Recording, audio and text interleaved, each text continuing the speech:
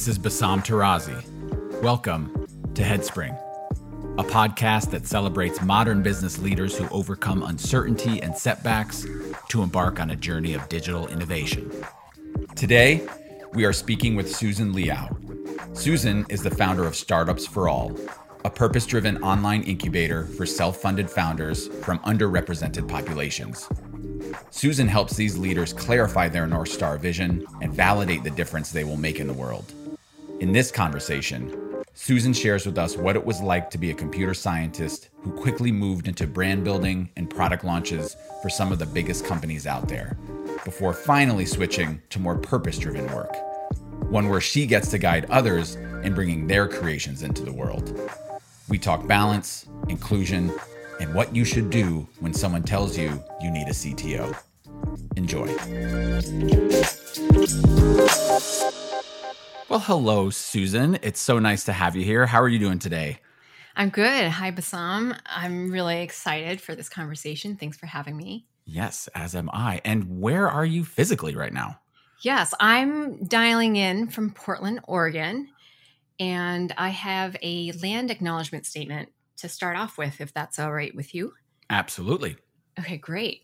So I just wanted to share with your listeners that I'm participating in this session from Portland, Oregon, which rests on traditional village sites of the Multnomah, Clackamas, Tumwater, Tualatin, Kalapuya, Wasco, Molalla, Cowlitz, Walala bands of the Chinook, and many other tribes who made their homes along the Columbia River. And I want to acknowledge the ancestors of this place and to recognize that I am here because of the sacrifices forced upon them. Remembering their communities, I hope to honor their legacy, their lives, and their descendants. Well, thank you for sharing that. That was A, heartwarming, and B, educational for myself and hopefully for our listeners. So thank you for sharing that. And I guess leaning into that a little bit of the before we were where we are question, where did you grow up? Yes, I grew up in Ann Arbor, Michigan. Go Blue? The Mitten State. Is that a Go Blue statement? It is a Go Blue. It's not always assumed that's Go Blue, but yes, very much in my case, it's Go Blue. Great. And remind me, are you a first generation American? You know, sometimes actually people define the generations differently. I say I'm second generation Taiwanese American, which means that my parents were born in Taiwan. They moved here, immigrated here, and then I was born in the U.S. As a child of immigrants as well, I know that our parents shape our worldview and how we think and what our expectations are of the world. How did your parents shape who you are and maybe how you thought of success and what you wanted to do in life? Yeah, that's a really big question. I think what's unique to me, or maybe just my experience growing up my household was bilingual, maybe even quadlingual. Coming from Taiwan, my parents spoke Mandarin and Taiwanese, which is like I wouldn't say it's a local dialect. It's actually the home language of folks who might identify as Taiwanese. So Mandarin, Taiwanese, and even a little bit of Japanese, because Taiwan had been occupied by Japan for several years. And then there was English. On the other hand, I wish I knew all four languages, but I grew up understanding Taiwanese, but I always spoke back in English. You went to Princeton, you got a degree in computer science. Did you feel pressure from parents, or did you have a pretty much free reign on, hey, this is what I want to study. I really enjoy this line of work? Yeah, it's funny. And thinking about the question, what did I want to do? What did I want to be when I grew up? There was pressure, I would say, just in the traditional sense of growing up in a Asian household. You may have heard stereotypes around this. And I probably lived that stereotype where my parents were very much interested in me being one of three things: an engineer, a doctor, or a lawyer. And I always thought of those three, probably engineering was best because I didn't do well with blood and those types of things. I wasn't very talkative growing up. So I always thought I was going to be an engineer. I did not think about computer science. I actually started in chemical engineering and did that for a little while, and then realized that I didn't want to spend my future in a lab, which that's what it felt like to me at that time. Right. And so at that time, computer science was something where you could type a couple things in a keyboard, and press enter, and then something would happen. Right. Right. And seeing that immediate change was like, oh my God, this is amazing. Okay, I want to do more of this. Right. Fascinating. So you go to Princeton, you get a degree in computer science, and then, for a lack of a better term, I'm going to truncate things a little bit here. Yeah. Your history is very exciting, and you've worked for a lot of different brands, but you joined, let's just call it the rat race kind of the East Coast agency work, filled with product launches and brand building and all that kind of stuff. What was that like? Yeah, it was super exciting. I spent 1 year out of college programming. And then there was a realization, I want to spend more time actually talking to people face to face, less time behind a computer. And so that's what I had an opportunity to join the Strategic Interactive Group, which is called SIG. It was created out of a direct marketing company back in the day. People used to receive coupons in the mail. I don't even know that still exists. And that company was interested in exploring like email, like banner ads, and that sort of thing. So I joined as an account executive.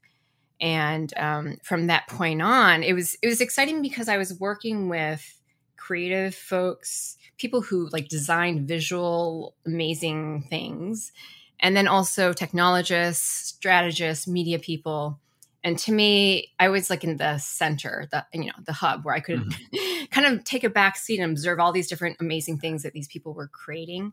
And then my job was just to try to like bring it all together and move projects forward.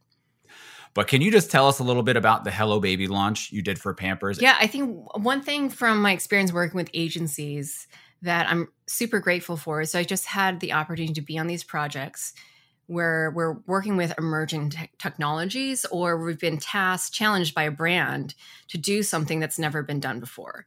And so Hello Baby was a campaign by Pampers when I worked with at Strawberry Frog, which is a cultural movement agency. And Pampers was launching a new diaper called the Dry Max. And while diapers are designed for, kind of later stage kind of infants and toddlers, we were wondering, how can we provide some sort of education to expecting mothers on baby development? And how can we do it in a way that shows realistically this is what it could look like? And so when you think about what that means, that actually means taking photographs, like real photographs of baby development at various stages through a pregnancy. And what better way to show the growth and actual real size of baby development than with, say, a larger screen? And at that time, our digital devices were phones and laptops, and the iPad was coming out, was about to launch. If you were developing apps for it, you could not, there's no way to get your hands on it. It was super, top secret. And so we were given simulators, and we could only test on software. Wow. And so, yeah. It just that sounds terrifying. Yeah, we didn't even know. It's like, you're trying to learn how to ride a bike, but you're never allowed to actually go out on the street. And all you can do is just like practice in your living room. And then all of a sudden, like the day of, you're asked to like, okay, let's ride down, whatever highway and or roadway and see if if you can do it. If you can actually ride, yeah. Right.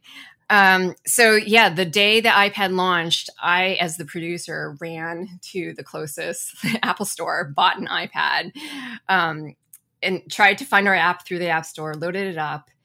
And when I clicked on, I was like looking, okay, what does week 1 look like? And I wanted to swipe left, look at week 2. I swiped and nothing happened.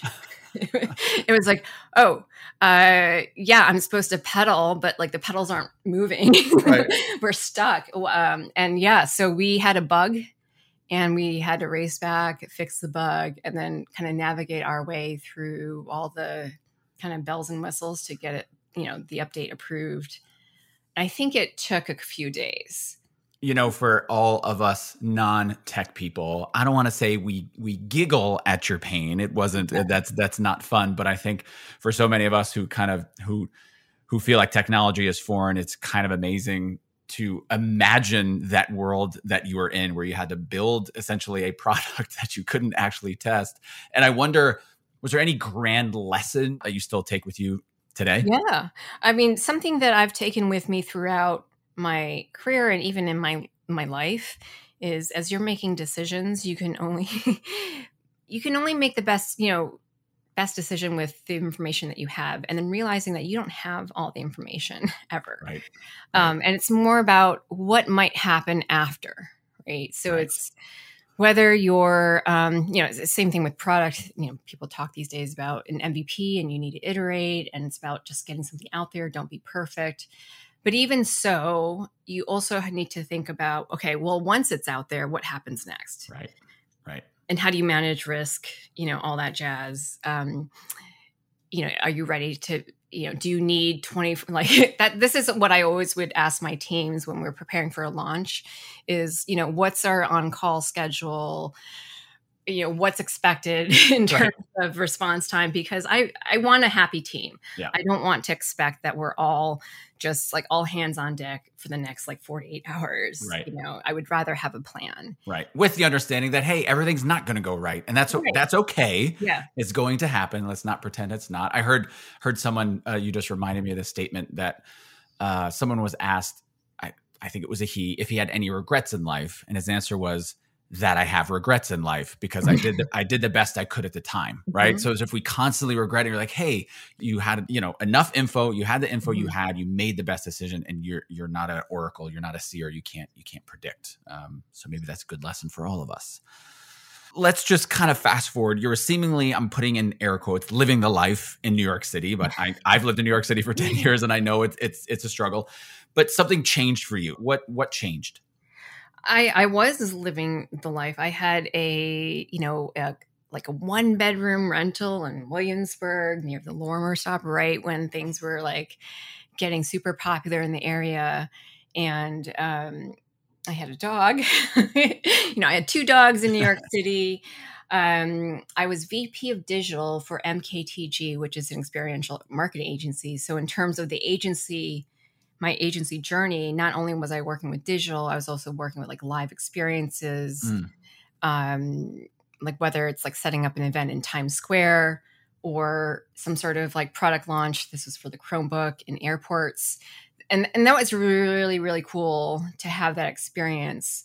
And I built a team from scratch. So that was the big thing at MKTG is they were kind of focused on events. They had 2 tech guys, and then we're thinking, okay, how do we actually build out, a digital offering? And so I built a team of digital strategists, tech folks, creative folks, and that was great. I think for me, the turning point was just thinking, what really is my own North Star? What's my purpose in life? Mm-hmm. I'm happy to help these brands. I'm happy to get exposure and learn about what it's like to reach all these various audiences in these different ways. But I was thinking, what's next for me? Mm-hmm. And how am I bettering my community? I know that's a big statement sometimes, no, it's an existential question. It's a very New York statement. Anyone who spent a lot of time there, at some point, you're inevitably up against it, and you think, well, hold on, what is this all for? Yeah. And so, what did come next?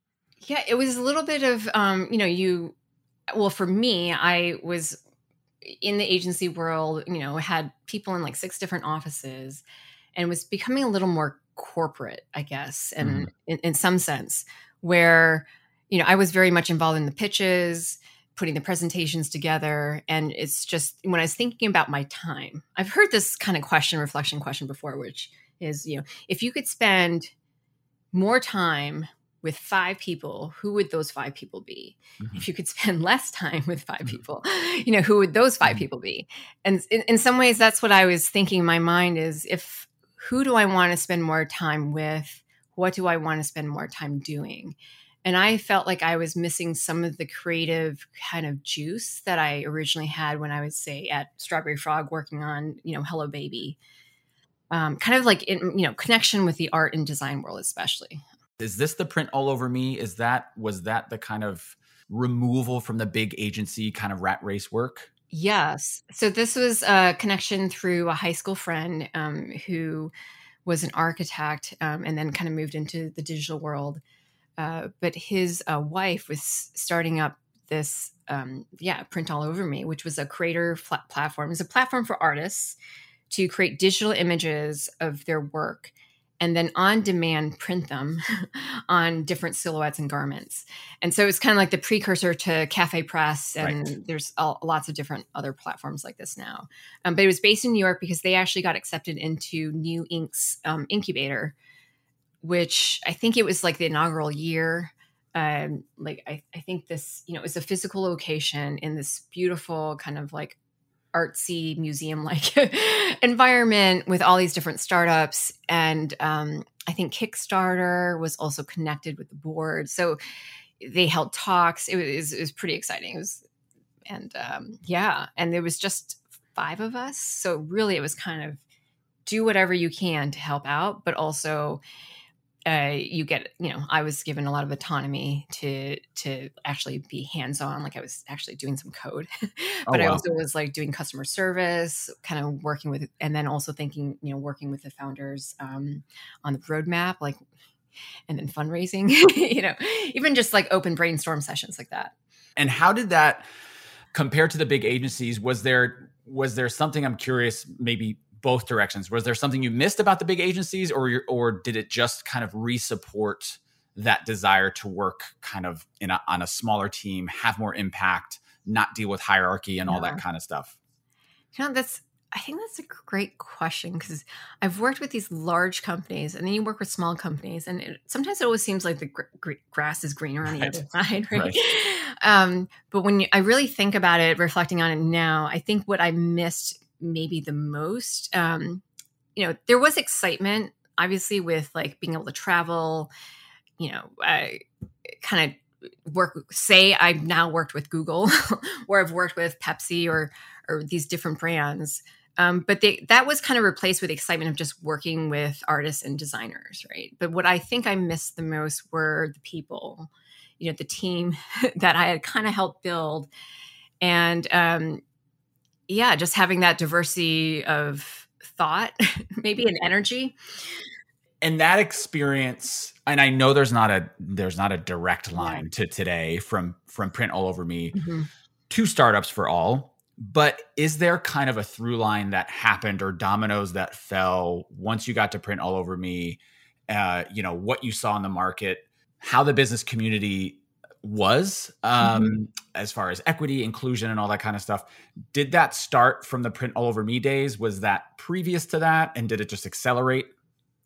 Yeah, I think it actually started before, because so one of my early agency, I wouldn't say early, it came, I'm trying to think of my timeline, before MKTG. So I worked at RGA, which is now known as one of the top digital agencies, or it's not even just digital now. But at that time, there were about 900 people. They had gone, I think, from like 300 to 900 in a pretty short time. And I was a producer for Nike ID, which is also now Nike Customization. But this is around their .com experience. And the shopping experience at that time for Nike was in Flash. If anyone in the audience remembers Flash, you could not load it on your phone. You needed to plug in. Yeah. And they wanted to make it more accessible by converting that experience to HTML. So my team at that time consisted of folks from all different countries. I was actually the only native English, like American English speaker. Wow. Like everybody else had a different accent. This was 2009, 2010. And, something that I've, thought about a lot since then, because on your resume, as you're developing your resume, or I was doing it, I was thinking about what was unique about my teams and what did I appreciate? And I actually appreciate that diversity of just like a cross-cultural team where you can't take certain things for granted. We don't all use the same words for everything. So, and we want to be inclusive. And yeah, it's just that diversity of thought and approach and language was so rich. And I've definitely noticed as I've worked for different organizations when that's missing. I see. And that's kind of how I would say, like, that's maybe a long-winded way of saying, Startups for All, at the end of the day, I created because I want to help nurture and foster that level of diversity from day one. Yeah. Got it. Yeah, I was going to say, what is the mission of Startup for All? But I think that encapsulated it. Or is there anything else you would add to that?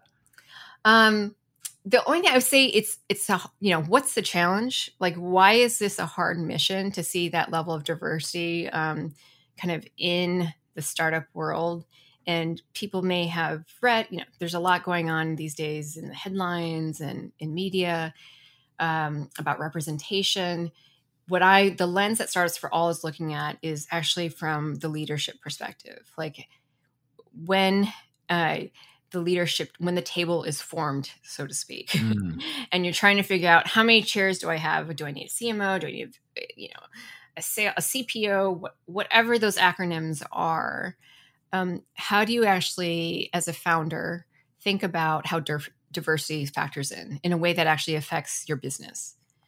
In an earlier conversation, you talked about needing to start at the beginning of the life cycle of a company, that you need to start planting those seeds there, and help me understand. And I know there's some people out there who maybe have started something or who might want to start a business. Let's go as dumbed down as possible as far as maybe how the current startup process works. I have written down here, person starts a company, it gets some traction, they want it to grow, they get advice, and they're told they need a CTO.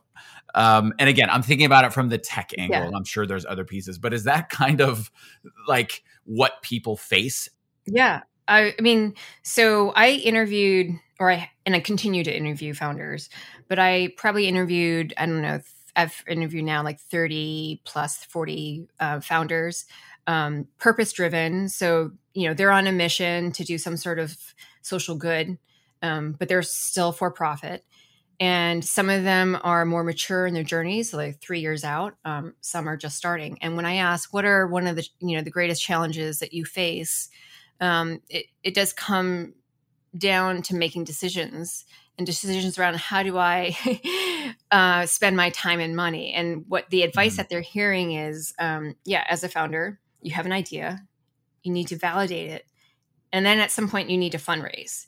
Well, I would say you can fundraise or you can develop an MVP. And developing an MVP, some actual product at the end of the day requires some sort of technical expertise. And so what I'm hearing is usually, one of my first priorities I need to find a CTO, and that's what I'm having trouble doing, finding a CTO. Got it. Do you feel like it's sometimes an unnecessary jump? Do you feel that there's some business owners or product owners that haven't fully validated their product yet, and it's just maybe the easy thing to do or the easy problem to say you have is that you need a CTO? Yeah, so this is my own bias and hypothesis, perhaps because I have a little bit of a tech background, but I come from the product world and the design world. And when I was a product lead for these various like Series B kind of startup to scale up organizations, they're at a point where they had a strong engineering team, strong CTO, but yet they struggled to scale because the challenge before them was, well, how do I cross the chasm, so to speak, between like early adopters to mainstream market? And the needs can change. So as an early stage founder, I feel that, I hear that, I spent 3 months looking for a CTO and I still haven't found one, or I spent 6 months doing it. And I'm thinking, if you have limited time and resources, which I think most people have, my recommendation, I strongly would say, do what you can to start experimenting and really validate, the problem that you want to solve, and get to know your customers, engage with an audience.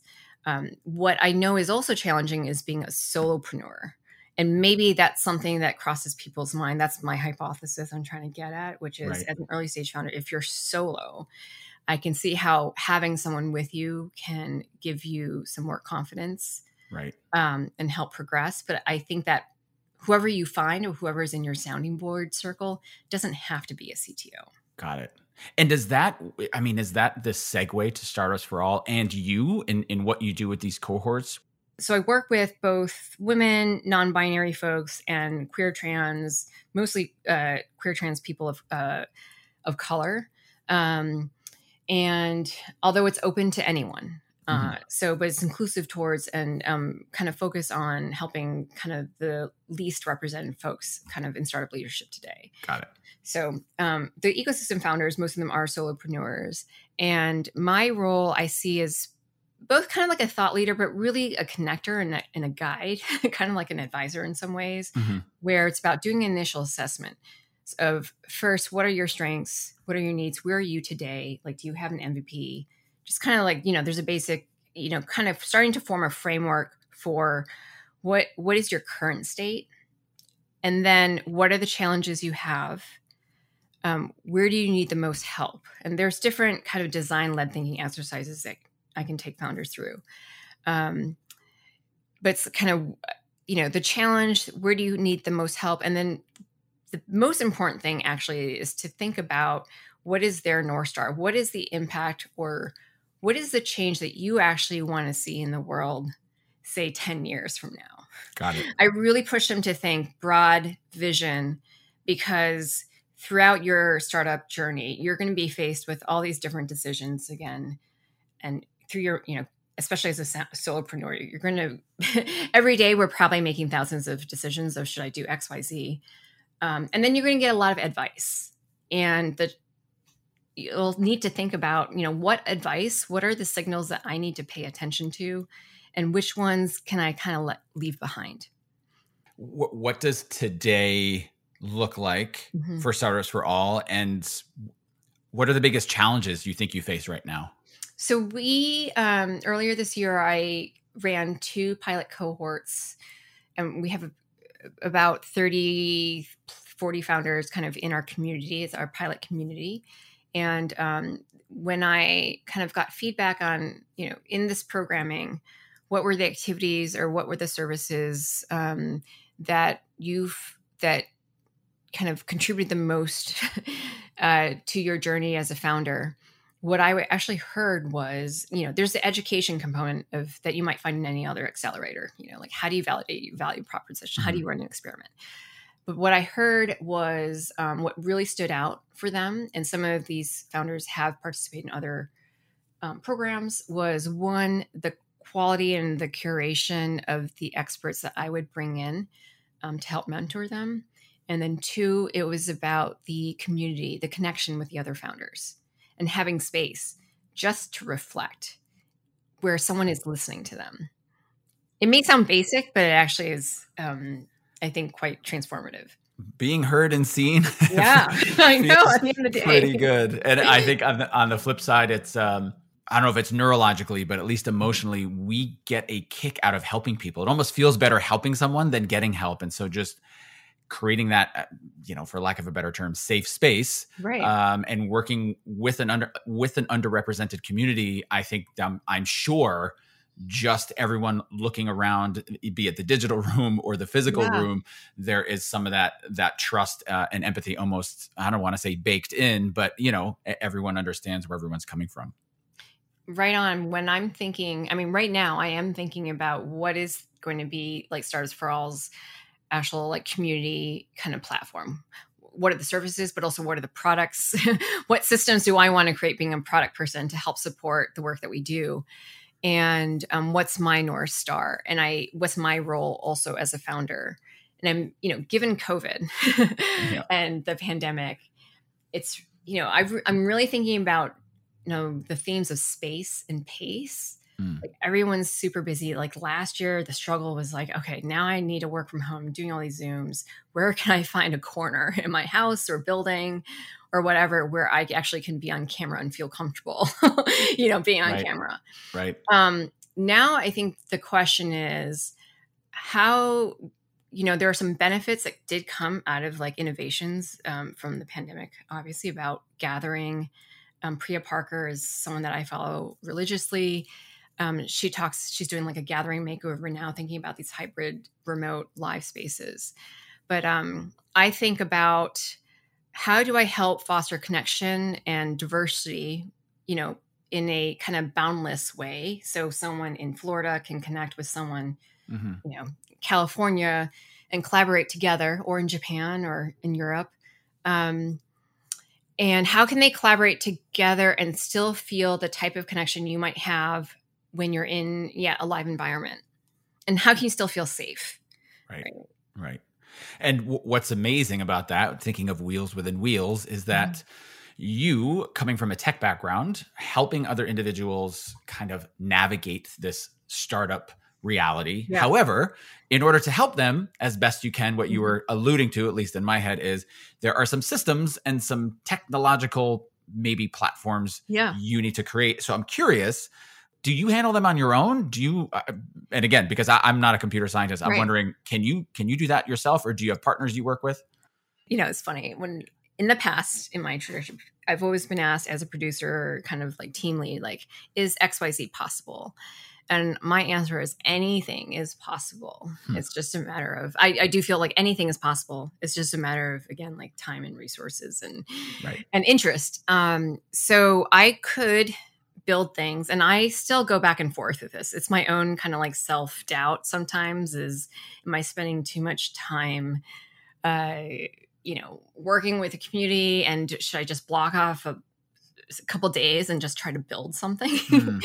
But my level of coding, I would say it's like I can make scrambled eggs. I can make a hard-boiled egg. But if I wanted to make a souffle or something, anything involving an oven or baking, is not going to work out. So coding, I can do some front-end stuff. But if I want to get into CSS styling, but if I wanted to get into like whatever is going on these days in the back end, that would be very difficult. Is there something more difficult about having knowledge about coding and computer science when it comes to letting go? Or is it, or you kind of know, look, an omelet is maybe the best I can do, and I'm not going to creep into the next dish? Or do you feel yourself sometimes like, maybe I can figure it out? I'm curious because, when we know enough to be dangerous, sometimes it is hard to draw that line. It is hard because, I would say I've always been good at breaking things, like as a product person or, the project manager. You're often doing QA. I don't know if anyone else has been in that seat. You got to launch, and you just got to start hammering away at the product and see if you can break things and figure out, like, is this going to be a blocker or not a blocker? Right. So I've always been good at breaking things. And so when it comes down to figuring out like how to do something, I'm pretty good at configuring. And sometimes when I'm working with like an engineer or a tech folk, I can kind of unintentionally, I'm trying to be clear about the outcome, the business, need or the user need. But unintentionally, I can start to like rabbit hole into like what's the tech stack? What tools? Well, what about using Zapier for this and that? And there's a point where I just have to step back and say, it's not my job anymore. And earlier you did mention doubts, and we all have doubts about ourselves. And I've asked this question to a guest before, and I thought it was kind of fun. So perfectionism, imposter syndrome, or the fear of failure, what's your self-sabotage drug of choice, and how do you deal with them? Because at the end of the day, you, like the individuals you help, I think you are solo right now. Is there anyone else do you have any support there at Startups for All? I know I asked you two questions in one, but curious kind of, how do you deal with those? Yeah. With those stuff? I would say I'm like 90% solo. I'm starting at that point where I have some volunteer people who have helped with like an event, but now I'm starting to look at roles and thinking about who do I really need. I'm kind of modeling my own challenge here, which is like, if I had 3 hires, who would those hires be? What are the skills and roles that I need to help complement my own strengths? Got it. So, but in terms of doubts, I would say the negative I want to say like the statement that runs through my mind, where I have the negative belief that runs through my mind, is that I'm not good enough. I know it sounds ridiculous. Like, I've been 20 years in tech. I've had all this experience. I've worked with even international law enforcement. And yet I still have these thoughts of, I need more. Right. Like, I'm really good at gathering information.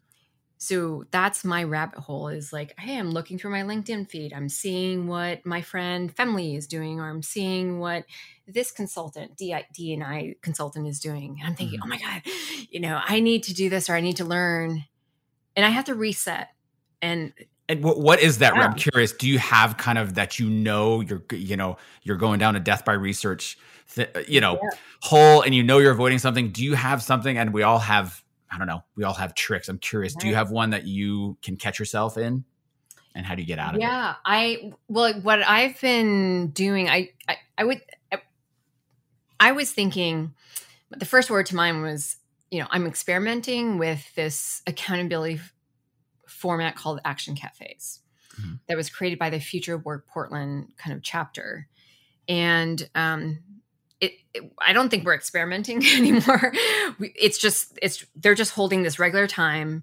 And I've been doing this for months, and it is awesome. I mean, at its core, what this kind of Action Cafe is, it's timed accountability, almost like an accountability sprint. So where I time box stuff, but we will gather together for an hour, and at the first, at the top of the hour, we just share, we just articulate, right? So it's the power of words. Here's what I'm going to work on. Here's what I want to work on. And then we get thrown into our own breakout rooms. So I'm not seeing it, it's just myself.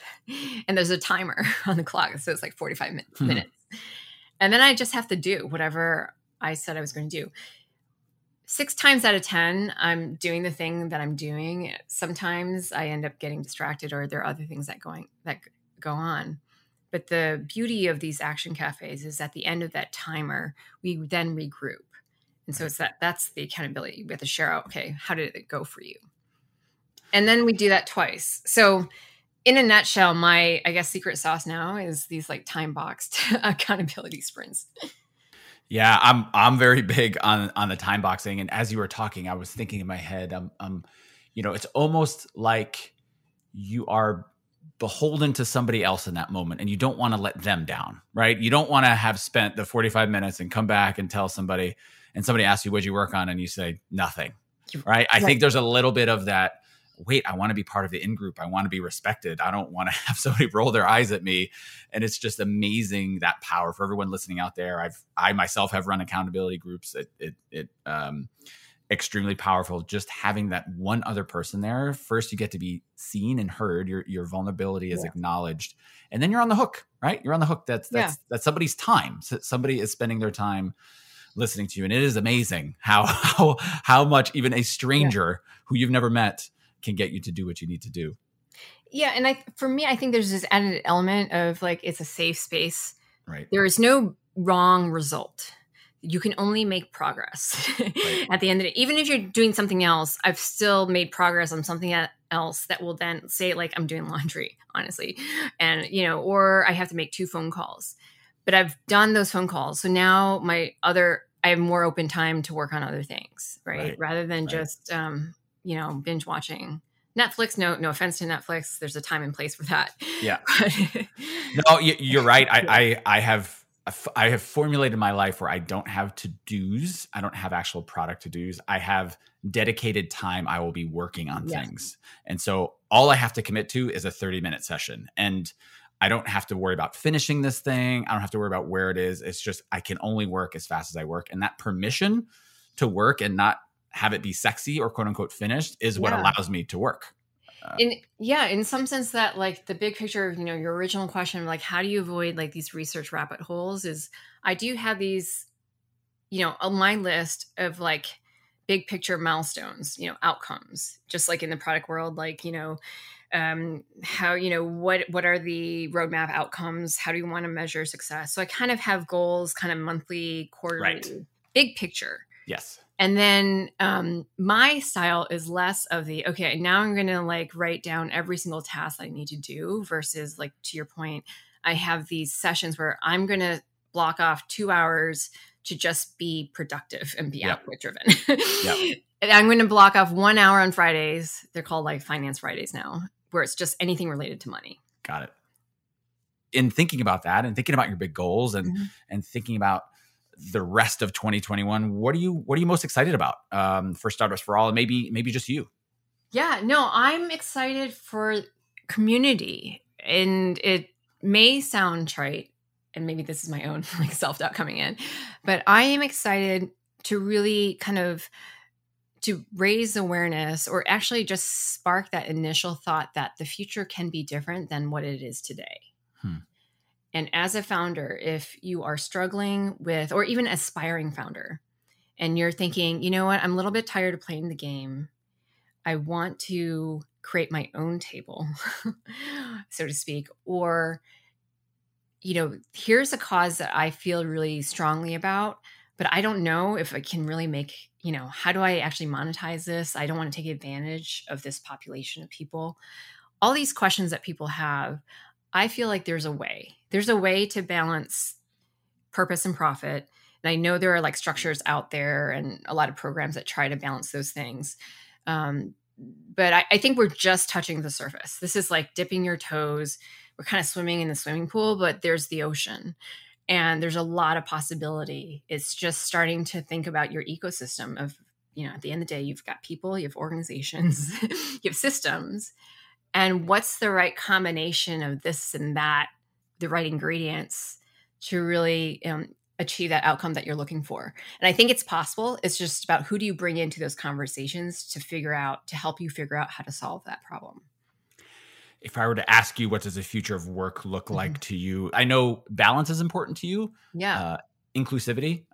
What pops to mind? Yeah. I think for a founder, for their life, like I think the future of like foundership is about balance, about work-life balance and sustainability. I think the future of work for the organizations they create is about inclusion.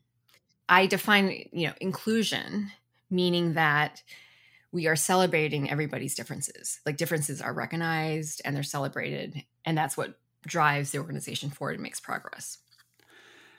As a business owner yourself, and as someone who preaches finding balance, where do you score on a scale of 0 to 10 of finding balance? Because I'm sure there's a lot of business owners out there who struggle, right? Who struggle with that. And maybe they have a full-time job and it's a side hustle, or they're a parent and they're, so yeah. What grade do you give yourself, and any improvements you're hoping to make? Yeah, I think I fluctuate. I never get a straight answer. Maybe the average is a 6. But I think I fluctuate between a 3 and a 4 and like an 8 and a 9, because I grew up in kind of a little bit of the play hard, work hard kind of environment. It's kind of what's the agency life. You go all in to get your launch done and then you celebrate. But that's not sustainable. So it's always something that I'm working on. But yeah, I think the average would be a 6. Well, Susan, I think that was a lovely conversation. And for anyone out there who's working on their own, who's battling by themselves, you're not alone. A, B, we all doubt ourselves, but C, you are good enough. I need to tell myself that too sometimes. So Susan, thank you for your points of view, your story, your path, your passion, and what you're doing for Startups for All. It is a beam of light. Thank you so much, Bassam. Thank you for having me.